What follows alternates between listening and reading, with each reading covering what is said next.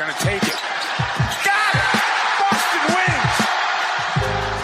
wins! Two legends in basketball analysis with over 70 years combined experience. This is the Bob Ryan and Jeff Goodman podcast. NBA, some college, a little bit of everything. You know, what can I say? But it wasn't going to happen here with him. I was okay with it because it wasn't about talent, I didn't think. All right, let's get right to it. All right, now pleased to welcome into the Ryan and Goodman podcast none other than Worcester Academy Hilltopper, Rick Carlisle, class of 79. Is that correct, Rick? It is. You've got a good memory. I don't have a good memory. Not many people know that. I just knew I spaced it together with the fact that I knew you started at Maine in 79. So my brilliant math skills allowed me to figure that one out. That's very good. That was good. Yeah, you know, Worcester Academy's got some NBA alumni. Mike Malone went there. Donnie Nelson went there. A few others. There's a son of former Spurs owner Angelo Drosos. His son, I think John, went to Worcester with my brother Bill, who came a couple of years after me. So there's some lineage there. Quite a few. Craig Smith, who went to BC, was played in the league. He was a Worcester Academy guy, and we go way back when I was at BC and myself. We had a very noted Worcester Academy guy, Steve Alleman, who was a really great shooter for us. Anyway, Worcester Academy, yes. You didn't know about Rick, Bob, when he was at Worcester Academy? You didn't go down to the hilltop and do a big story on him? No, I guess I was occupied. That year they had some guy named Bird. I don't know. I never know whatever happened to him. So anyway, what life is, shall we say, capricious right now, Rick? I mean, day to day, you just have to look at every day and hope there's no bad news in terms of what. Yeah, I mean, having gone through this now for the better part of 9 months, and dealing with the NBA on all of this, the preparations going into Orlando bubble restart, the preparations for this season, the level of meticulous care and preparation to detail, coming up with medical protocols that, aren't necessarily able to simulate the Orlando bubble situation, but, they're trying, and so far with reasonably good success to create, like a traveling bubble. Mm-hmm. In. And so, to this point, there hasn't been any tremendously crazy stuff, and we'll just keep hoping for the best. Yeah, well, it's a crazy world. We all know that. So you're so far. So it's the season and this little snapshot that we have of the season. How do you feel about your team right now? Well, I feel better. In recent games, we're playing better. We're defending better. Our makeup is different this year. We have more defensive players. We don't have the same top to bottom shooting, with the loss of Seth Curry, but also Porzingis hasn't played yet. And yeah. Porzingis adds an element of shooting and spacing, at 7'3", that's extremely unique to say the least. So, we're hoping it's a matter of days, not weeks, before he's able to kind of crawl back into the lineup and work his way back in. But games are hard. Everybody's playing really, really hard. We have 13 of 19 on the road to start the season. So I can't imagine anyone has a harder schedule. Our first 6 days of the season started December 22nd in Phoenix. Then we went to LA. So we totally missed Christmas. And from the 22nd to the 27th, we were on the road, and then, and then came back and so we played a couple games and we're back on the road again. Now we got, we're 2 games on the road right now. We're back at home for a day and a half. Then we leave for Denver tomorrow. So a lot going on. Yeah, absolutely. And your prize prodigy looks like he's continuing on his path nicely, Mr. Doncic. Yeah, he's doing well. His start to the season was challenging. He was one of many players that had gotten the word pretty early on that, hey, this thing wasn't going to restart until January or February. So he was, he didn't have his preparation and conditioning back home to where it needed to be when this thing started back up December 1st. And so, but he's fighting through it, I don't know when this will be out there, but last night we played in Houston and he had a 33-point triple-double. So he's doing better. And, this guy is a very special player. So I want to know, Rick, we see him on the court and he's smiling, but he's a killer. You could tell, like an absolute killer. What are his practice habits like? Like what is he like when we don't see him, but you do? Is he the same way? Is he smiling, having fun, yet very professional and also able to kind of have that killer instinct in practice? Well, he's a competitor and his practice habits each year continue to get better and better. He's a young guy who likes to compete. So when we're doing stuff where there's, 5-on-5 competition, or we'll have some kind of a prize for winning a drill. I mean, it reminds me a lot of Jason Kidd that way. And if you come up with a drill to try to simulate something, Kidd and Doncic are guys that will figure out the best possible way to manipulate the drill to, like we had a thing one day where, you had to make at least 5 passes before you got a shot. So his adjustment to it was to throw it back and forth to the center 4 times in the backcourt. And then now we can play, and so, this is what great players and some of the real, savant thinkers that we've seen in the history of this game. You're talking about guys like Bird, like Magic Johnson, Jordan, was very, very similar. LeBron James, I'm sure Kobe Bryant was a lot like this too. But as time moves along, the level of growth is really there in all areas, from skill refinement to leadership on the floor in games and in practice.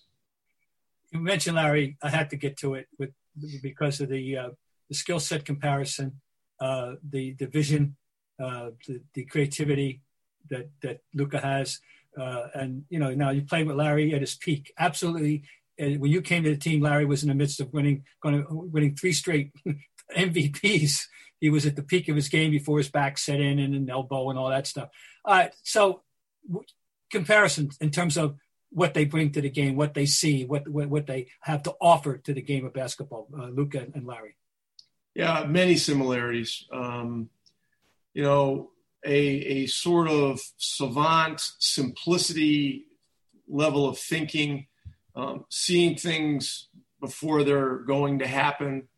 Both guys have the characteristic of at times becoming bored with the game and getting into a creative mode just to try to break up the monotony, which is a little challenging at the beginning of our season this year with the difficulty of our schedule and the fact that Luka's been catching up a little bit conditioning wise, but the great players that have the skill, that have the vision, that have the body type. And look, Larry Bird could have been a point guard in the NBA,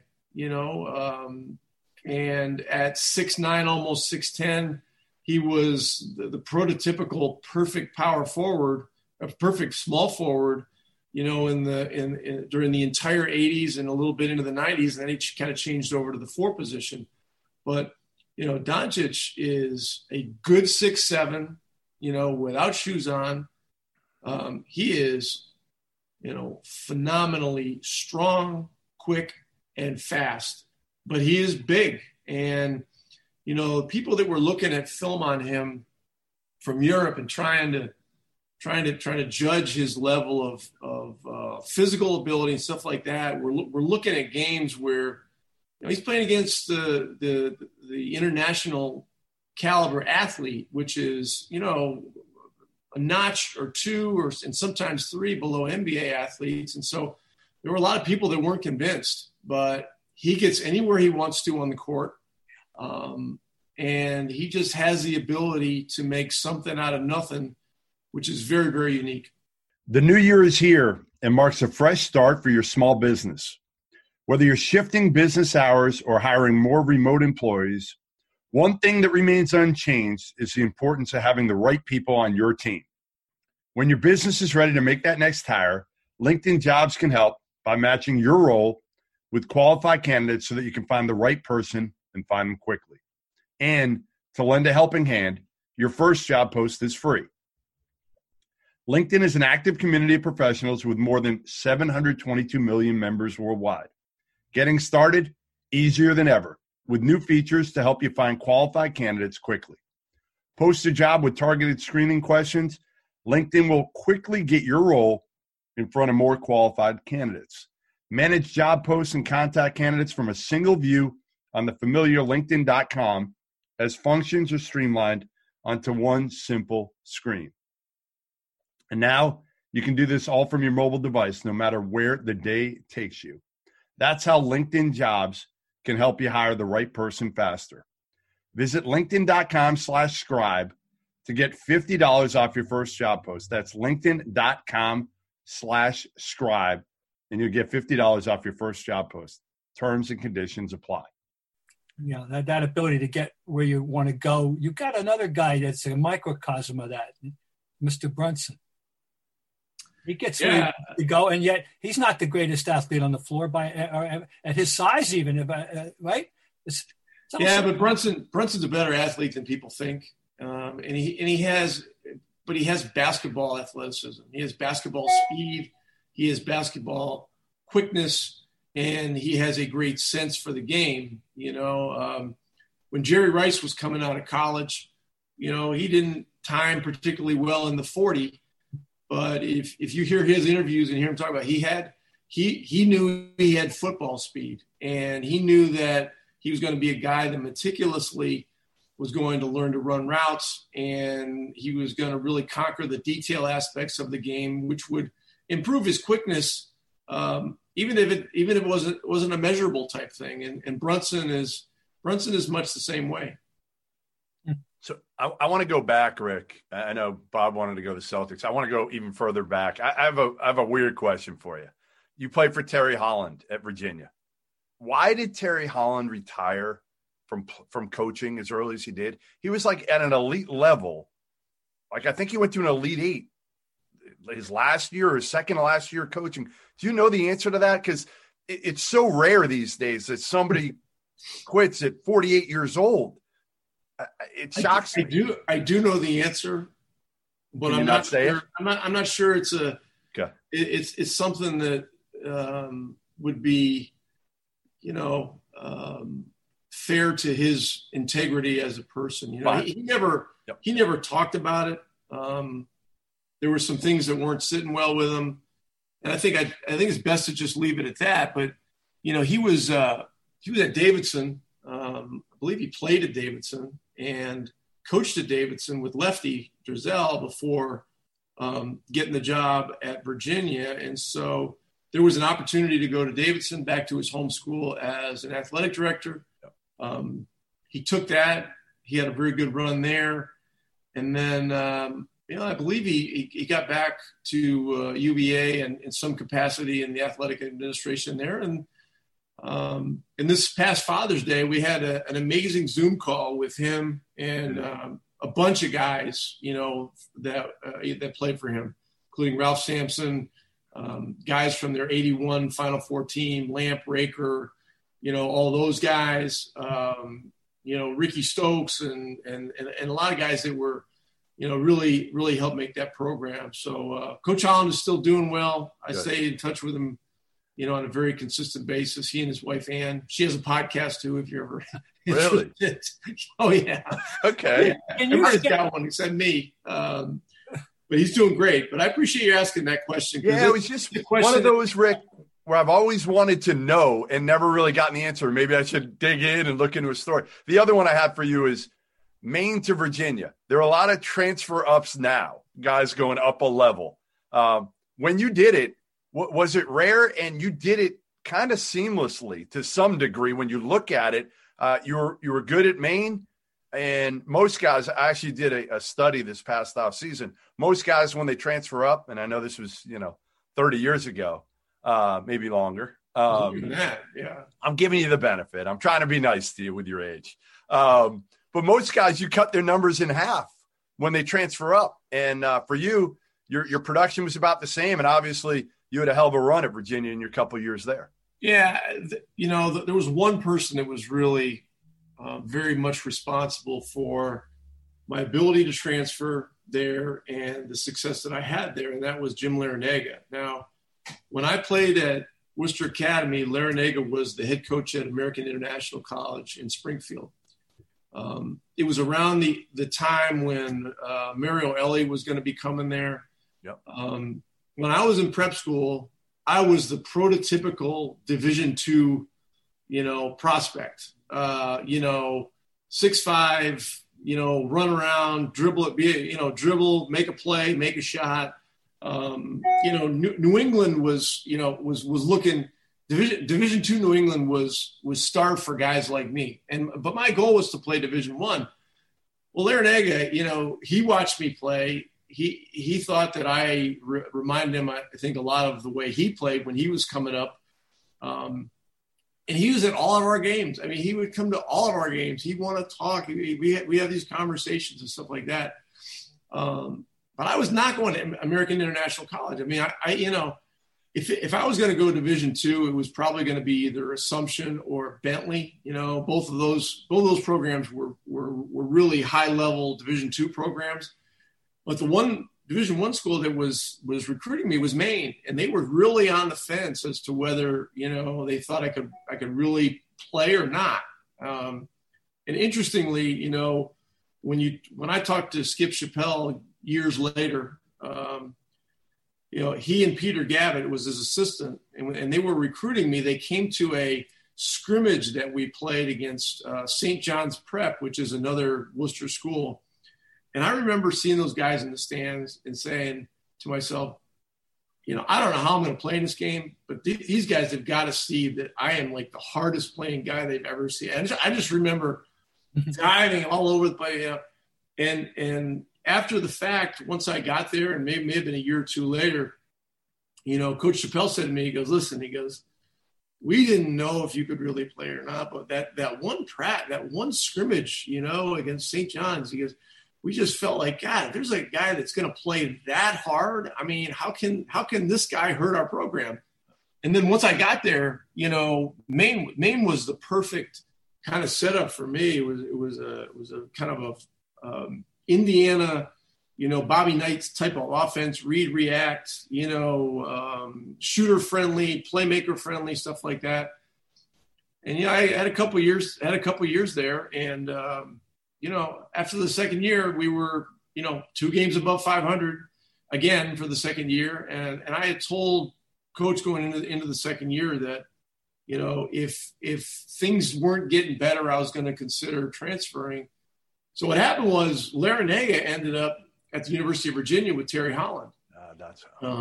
Turned out he wasn't long for American International College either, not that it's a bad place or anything, but Terry knew him somehow, and so he got to Virginia. And then, when I decided that I wanted to leave, in those days you had to get a release from your school, and you had to call schools, and so I had to go through some stuff to get a release. Maine didn't want me to go. It turned out when this happened, and I talked to some other players who had transferred, done the same thing. You got to threaten lawsuits and stuff like this, and then generally they come around, and that's kind of what happened. But they finally said yes, and then I had 3 visits. I visited Providence, I visited Syracuse, and I visited Virginia. And Virginia, had been in the Final Four that year. Providence was in a rebuild. Joe Mulaney had gotten there. I took a visit to Providence, and and they were just trying to find anybody. And Gary Walters had been the coach. He was still involved with the school, and he told Joe, he goes, and Joe was an older guy at that point. I don't remember how old he was, but he had to be mid to late 60s.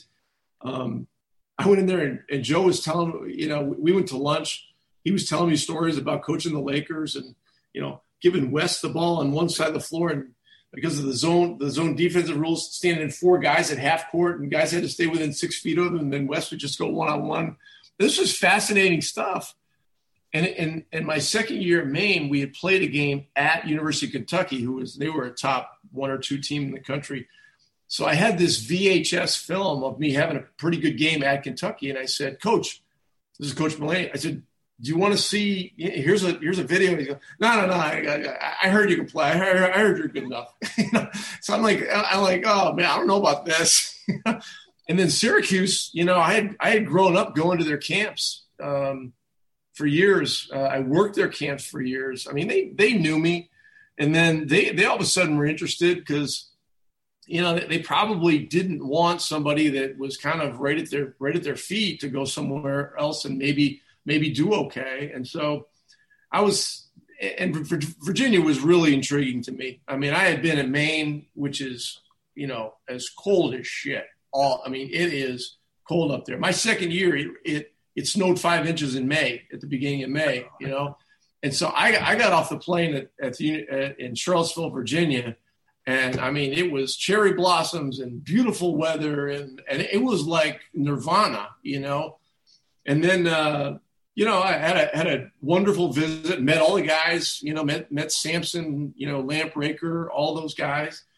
And it turned out that Jeff Jones, who was the starting point guard, was going to be playing his senior year, which would be my transfer sit out year.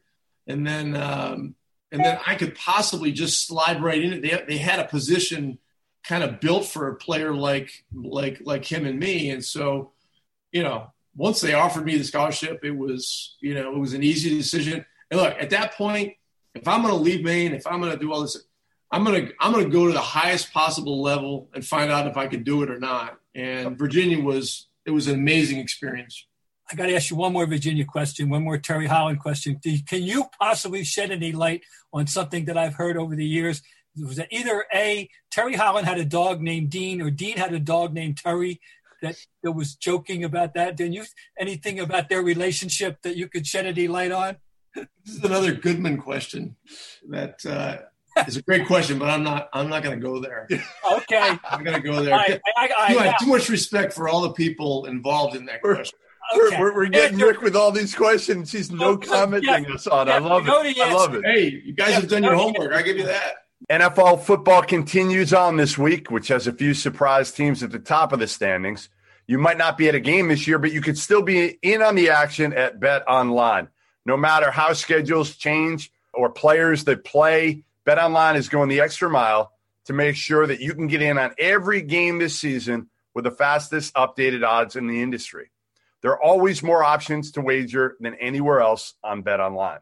Head to Bet Online today and take advantage of all the great midseason bonuses, offers, and contests. Bet Online, your online sportsbook experts. Jeff, the answer is yes. And also, I'm intrigued that guy from Ogdensburg, New York, I would think he would think Orono was like the tropics.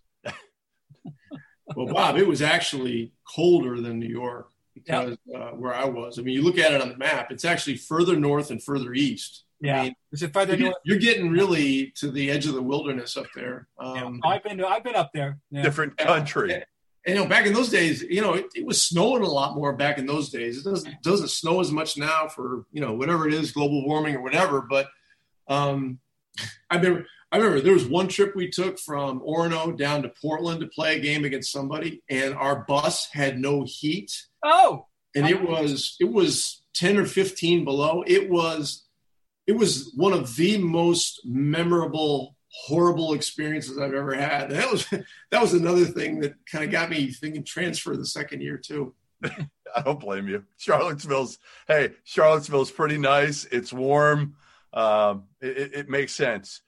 So you're in your 13th year now in Dallas. How have you changed, Rick? What I always remember hearing about you was you were a tough MFer, for lack of a better word. You were tough. And I know last year, I think I even talked to some people around there and players that I know, and they said, listen, he's definitely mellowed over the years, no doubt. Do you have to? Is it age, or is it the way the game and the players have changed a little bit? Well, that's a good question. It's, the level of good fortune that I've had, it's hard to explain. I go back to, and this is a true story, and this is nuts. But I was playing golf with my dad a couple of days before I went to Celtics training camp in 1984. I grew up playing some golf, and I just love spending time with my dad out there. And so I was hitting a few balls after we played one day, and I was leaving for Celtics camp the next day. I was driving. I think I was driving there, and I was hitting 5-irons. I'll never forget this. And I had one of those red shag bags where to pick up balls, you kind of pluck them with that tube thing. And it starts to rain. Then I hear some thunder. And so I go out and start picking up the balls. And I bend over to pick up, one ball that I see. And all of a sudden I feel something hit me in the middle of my back, just below my neck. And it shoots out into my fingertips. So it turns out I got hit by lightning. Come on. Yeah, I mean, that had to be what it was. And it was it was a very glancing blow or whatever. Oh. So, so one of the things that, as I look at my career, look, I wasn't even going to go to camp with the Celtics. I was looking for a job in like France or Belgium or something like that. I mean, they had won a championship in '84, and I was somebody that was, looking to just try to make money playing basketball if I could. Turned out that, the European market wasn't very interested in me. And so I went to Boston. First of all, I had to not get killed being hit by lightning. Went to Boston, met Bob Ryan not too long after. We had this training camp, which was really unique because, two of the starting players weren't there. Henderson and Maxwell weren't there. All of a sudden there's 14 guys in camp, 4 rookies and 10 other vets. And like, I'm like in the starting second unit every single day, getting reps and then getting in these games. And sure enough, game 2 at Worcester, where I've had a lot of history. Bob may even remember this game. We were playing the Rockets. I got in there. I had 18 points. Ainge started the game. He had 25. And all of a sudden, the organization, and Red was around a lot in those days, decided that Danny could be the starting guard and that I could be a roster player. And so, Gerald got traded, for the pick that ended up being Len Bias, as most people are aware. And that was the beginning for me. And so I've seen a lot, and you get to this point, the level of gratitude and that I have just for everything, but I always had such great love and respect for the game. I think that was one of the reasons I got good breaks. I worked hard at it, but I was lucky, and there were a lot of people that did a lot of great things for me.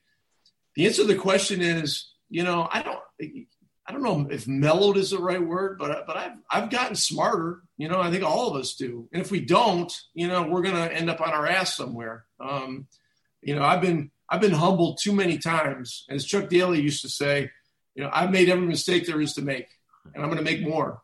And I'm always going to remind myself of that. And look, another thing that has a really profound change on you is fatherhood. So I've got a daughter now who's 16. Somehow or other, she posts something on Instagram and gets 2,500 likes. I mean, you explain to me how this is possible. And it's not even basketball stuff or anything like that. But I've learned a lot from her about, today's generation. And you've got to be an observer, and you've got to be a learner, and you've got to always work on being a better communicator. By the way, you playing the piano with her singing was awesome. Not good. You could just tell how cool it was for you. And she didn't seem embarrassed doing it with her dad. Like that was the best part. Yeah, I had to talk her into it. You know, she's got a, as you could tell, she's got a very good voice, and she's getting more into music. She's doing some of her own writing of songs. She's learning about chords and stuff like that. So, yeah, no, it's really cool. Your first NBA coach, KC, passed away recently. Your reflections on KC playing for Kim? Well, I defy anyone in this world to go find somebody who has something bad to say about Casey Jones. I mean, this is one of the most legendary basketball men. I mean, you talk about the number of championships. I mean, you look at his coaching credentials. I mean, he's a Hall of Fame caliber coach. May not have made it as a coach because he wasn't in it as long as some others. Maybe I don't know, but you know, let's just put aside the fact that the basketball success is there at some of the most amazing, galactically amazing levels. This is one of the kindest, warmest human beings that was, you know, categorically across the board loved and respected by every single guy that was on those Celtic teams when I played. And in today's world of labeling and a lot of, you know, negative stuff that goes on, you know, the warm, authentic memories of Casey Jones are things to make you smile. When did you ever play the piano with him singing? I did. One time we were at a luncheon, and I had learned "You Are So Beautiful," which was a Joe Cocker song. Yeah, that was one of the ones that he sang, and there was a link that went viral. You know, with him, I think singing at the Parker House. Bob, you probably saw it.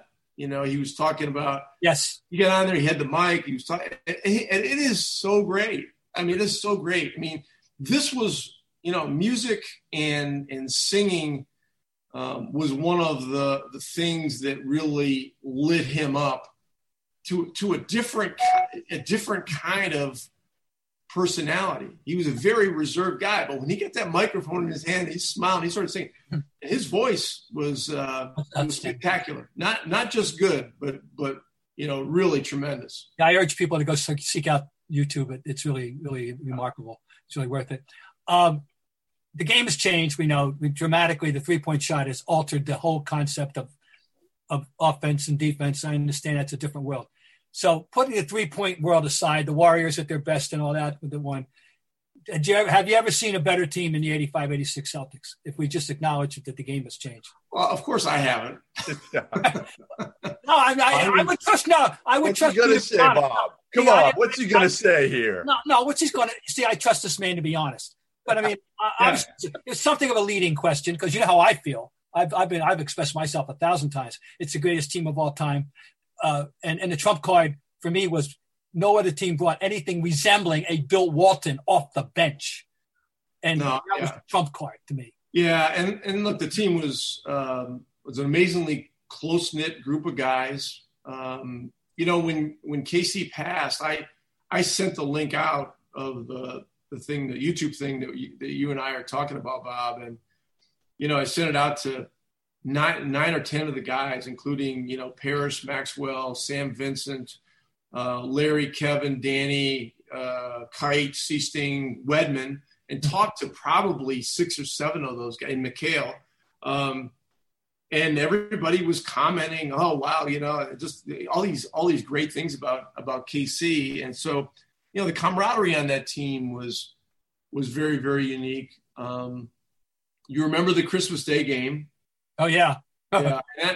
And that was a seminal moment because when we blew the 25-point lead at New York to a team that wasn't very good, you know, on Christmas Day on national TV, you know, the team, the veteran guys got together and decided that they were going to give up drinking until we won the championship. And, you know, it was, one of those group sacrifices that was really pivotal. That was, that really told a story about the importance of winning in the 80s and the importance of your team being that team. The Lakers Celtics rivalry of the 80s, it really spurned a great interest from the Pistons. Isaiah Thomas hooked into it. Chuck Daly was the coach. I worked for Chuck a couple of years later on in his career and got a lot of really interesting, stuff about those Detroit teams and how much they were, really locked into what was going on with the Celtics and Lakers. And they starved for, they had an insatiable appetite to be champions. I mean, to be in that conversation as, having that ring. Because back in those days, it was, the thing that all the great players would say is, how many rings you got, motherfucker? I mean, that was the moniker back in those days, Bob. And you remember that because, when you were riding on team buses and stuff like that, there was a lot of that stuff flying around. Oh, sure. No question. Well, what was your favorite story of covering Rick? I want to hear something. Well, I'll tell you, the game that year, I remember, they won 67 games. And one I do remember specifically, Sunday afternoon in February in Los Angeles. And Rick Carlisle hitting that corner jumper. And he was a pivotal player in that game that day. So nobody can ever take that away from him. I can tell you that right now. And beating the Lakers in L.A. that day, I remember that very, very well. But, in those days, those teams were so close that, whoever could sweep the series was probably going to have best record in the league. I mean, it would always come down to that. And that would determine who was going to have home court, in the finals. And, that was my second year and I had gotten into the rotation and had some decent games, but that was a really big moment for me because, when I had 10 points in that game and I hit that shot against the shot clock, over Worthy or whoever it was, I mean, that was the first time that Dennis Johnson, who I just, I had such regard for, as a player, as a talent, as a person. I mean, the stuff I was seeing on a night to night basis, the first time he ever acknowledged to me, hey, great game. It was like a huge thing. It was like a huge thing. It was like because he never said that wasn't him. Yeah, it just wasn't really his personality to be kind of a gushy type guy like that. But that was, it was just a moment where there was a little respect that coming that I had never heard from him and even a couple of the other guys. And that's what was such a big thing with those teams during that era was, what can you do to help us win a big game? Sure. Maybe it's like, Bob, you remember like Greg Kite going into some of those games, just to be a physical presence. Oh yeah. To try to, make it difficult on Kareem or somebody like that. And, we end up winning the game. I mean, these guys would be like, hey man, great job, blah, blah, blah, all that kind of stuff. And that's what it was. And we were all starved to try to do something, to help the team, even if it's the smallest possible thing to move toward the possibility of a championship. Yep. So what is it like working for Mark Cuban? Like, give me your greatest Mark Cuban story. And I don't mean one when you were like, I don't know if you were ever in a club with Mark Cuban, but I've seen plenty of pictures of Mark Cuban in the clubs, with Chandler Parsons back in the day or whoever. I know they could get after it. I know Chandler. I've known Chandler for a long time. I love him. There's a guy who could get after it. What's your favorite Mark Cuban story? Wow. Well, tough question. There's a lot of them. I think there's a perception, and I know there was a perception when I was talking to these guys about coming here that he's super involved, that he's a meddler, that this and that and the other. And, you know, when I talked to him about coming here, it was interesting. Terry Stotts and Dwayne Casey had sat out the same year I did in 07, 08. And I had talked to Dwayne about the possibility of working with me, you know, if I got a job coming out of this little hiatus thing. And I had actually traveled to Seattle a couple of times because that's where he was living, to talk to him. It turned out that he and I had a lot of the same views of the game. And then the two of us, Dwayne and I, did a thing for the NBA of guys that were former players who were interested in getting into coaching. It was like a 2-day clinic thing, and Terry Stotts was involved because he was doing some stuff with the NBA having to do with referee oversight and stuff like that. He was always really interested in that side of it.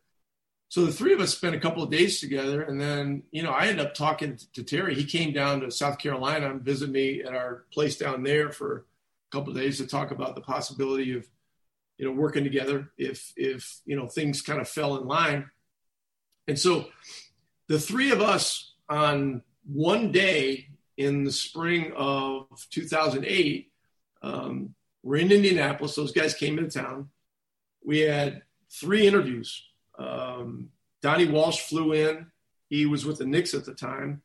He flew in, very quietly and interviewed us at the airport in a private room in an FBO. And I had these guys with me, and we were kind of interviewing as a package, and then at 5:30 p.m., Gar Forman and John Paxson came over to our house in Indiana and came for dinner. And that was the second time I was sitting down with them.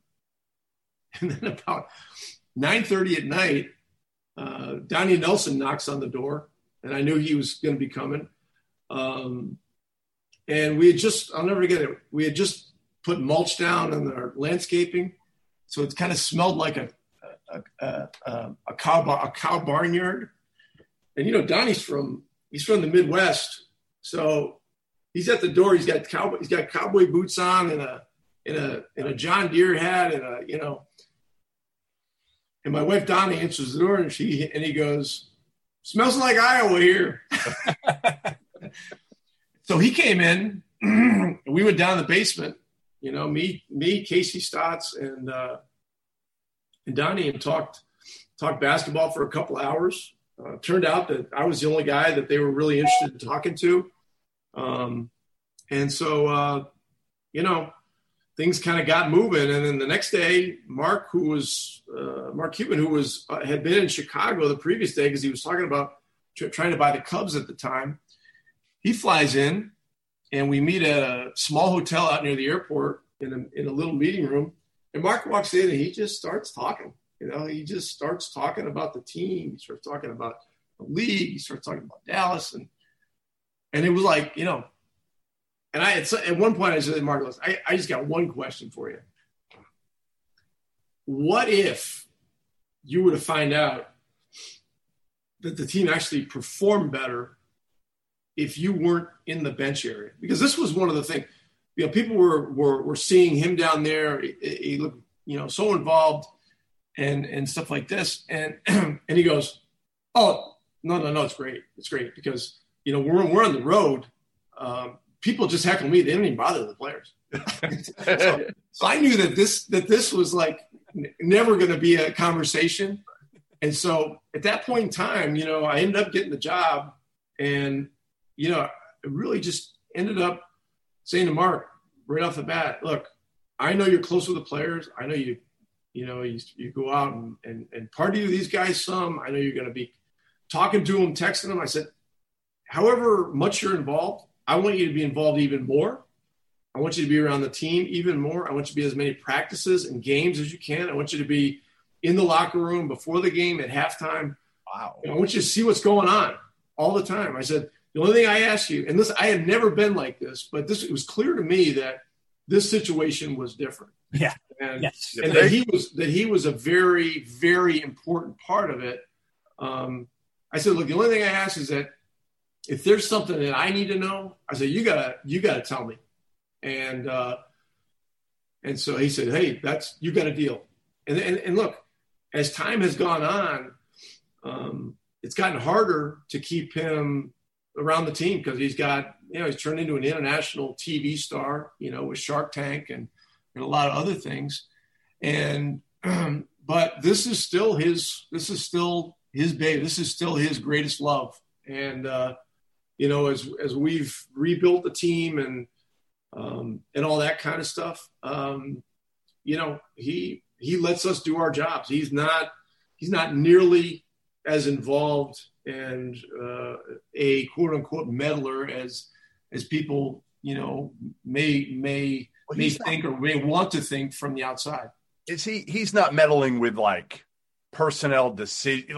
Like is he giving you his thoughts sometimes on guys who should be playing more or guys who should be playing less and those things? Or is it just conversations, Rick? Yeah. I mean, I consider this to be one of the great things about working here for assistant coaches. Because what Mark will do, a lot of times he'll go to the assistant coaches. He doesn't like coming directly to me with stuff a lot of times. Although I encourage him to, but my assistants, I've always had coordinators. I have a defensive and offensive coordinator, and Mark will go to these guys and talk to them direct and ask questions and stuff like that. And as guys like Steven Silas and Jamal Mosley, have interviews for head coaching jobs. One of the things that I tell decision makers is, look, these guys have a much different level of exposure to, working with owners, dealing with ownership, stuff like that. And it's a next level type thing. And you gotta, but look, it was the greatest decision I ever made here was to try to involve him even more because it built immediate trust.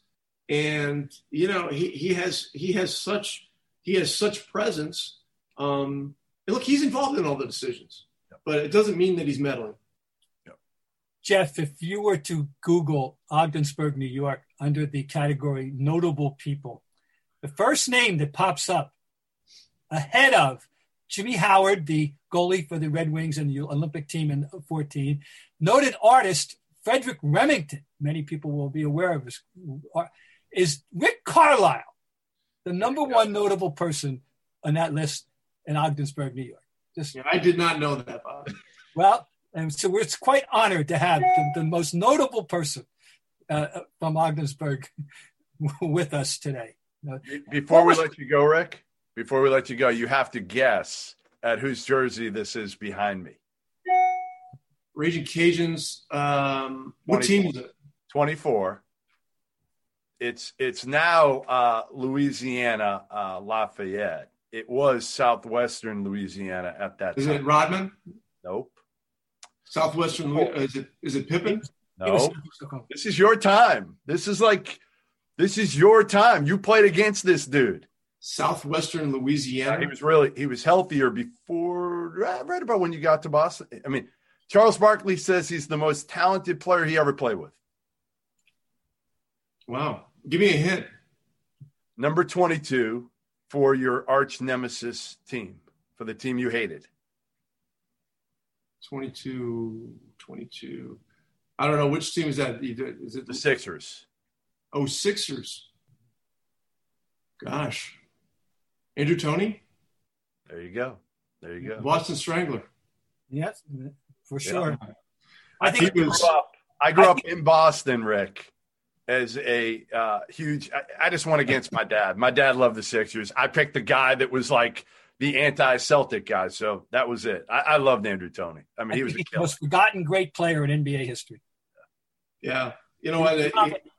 His health problems at the end of his career were tragic because – a lot of people. He needed another 3 years of that level to really, to be a historically great player. And it was sad, And look, I wish that players in the '80s, guys like Tony, guys like Larry Bird, McHale, had the benefits of today's medical, and performance people. They just it's such a different world. The things that they can do to help athletes and NBA players stay on the floor and have longer careers. So. Well, listen, we appreciate it. We've kept you long enough. This was fun. I hope you enjoyed it. And can you hold up the story that Bob Ryan did? Yeah. This was. I knew Bob wasn't a hater when I saw this. It's showing up backwards on my Zoom screen. Oh, it's good for us. It looks really up. A young really Rick Carlisle with hair. Yeah, and Bob Bryan with dark-colored hair. With a mustache. And a dash. Good stuff. Well, appreciate you guys asking me on, and all the best and good health. Hopefully we'll see you in person at some point soon. All the best, and be safe, be healthy, and enjoy everything. Okay, take care. Thanks, Rick. Appreciate it, man. Thank you so much. Yep, take care.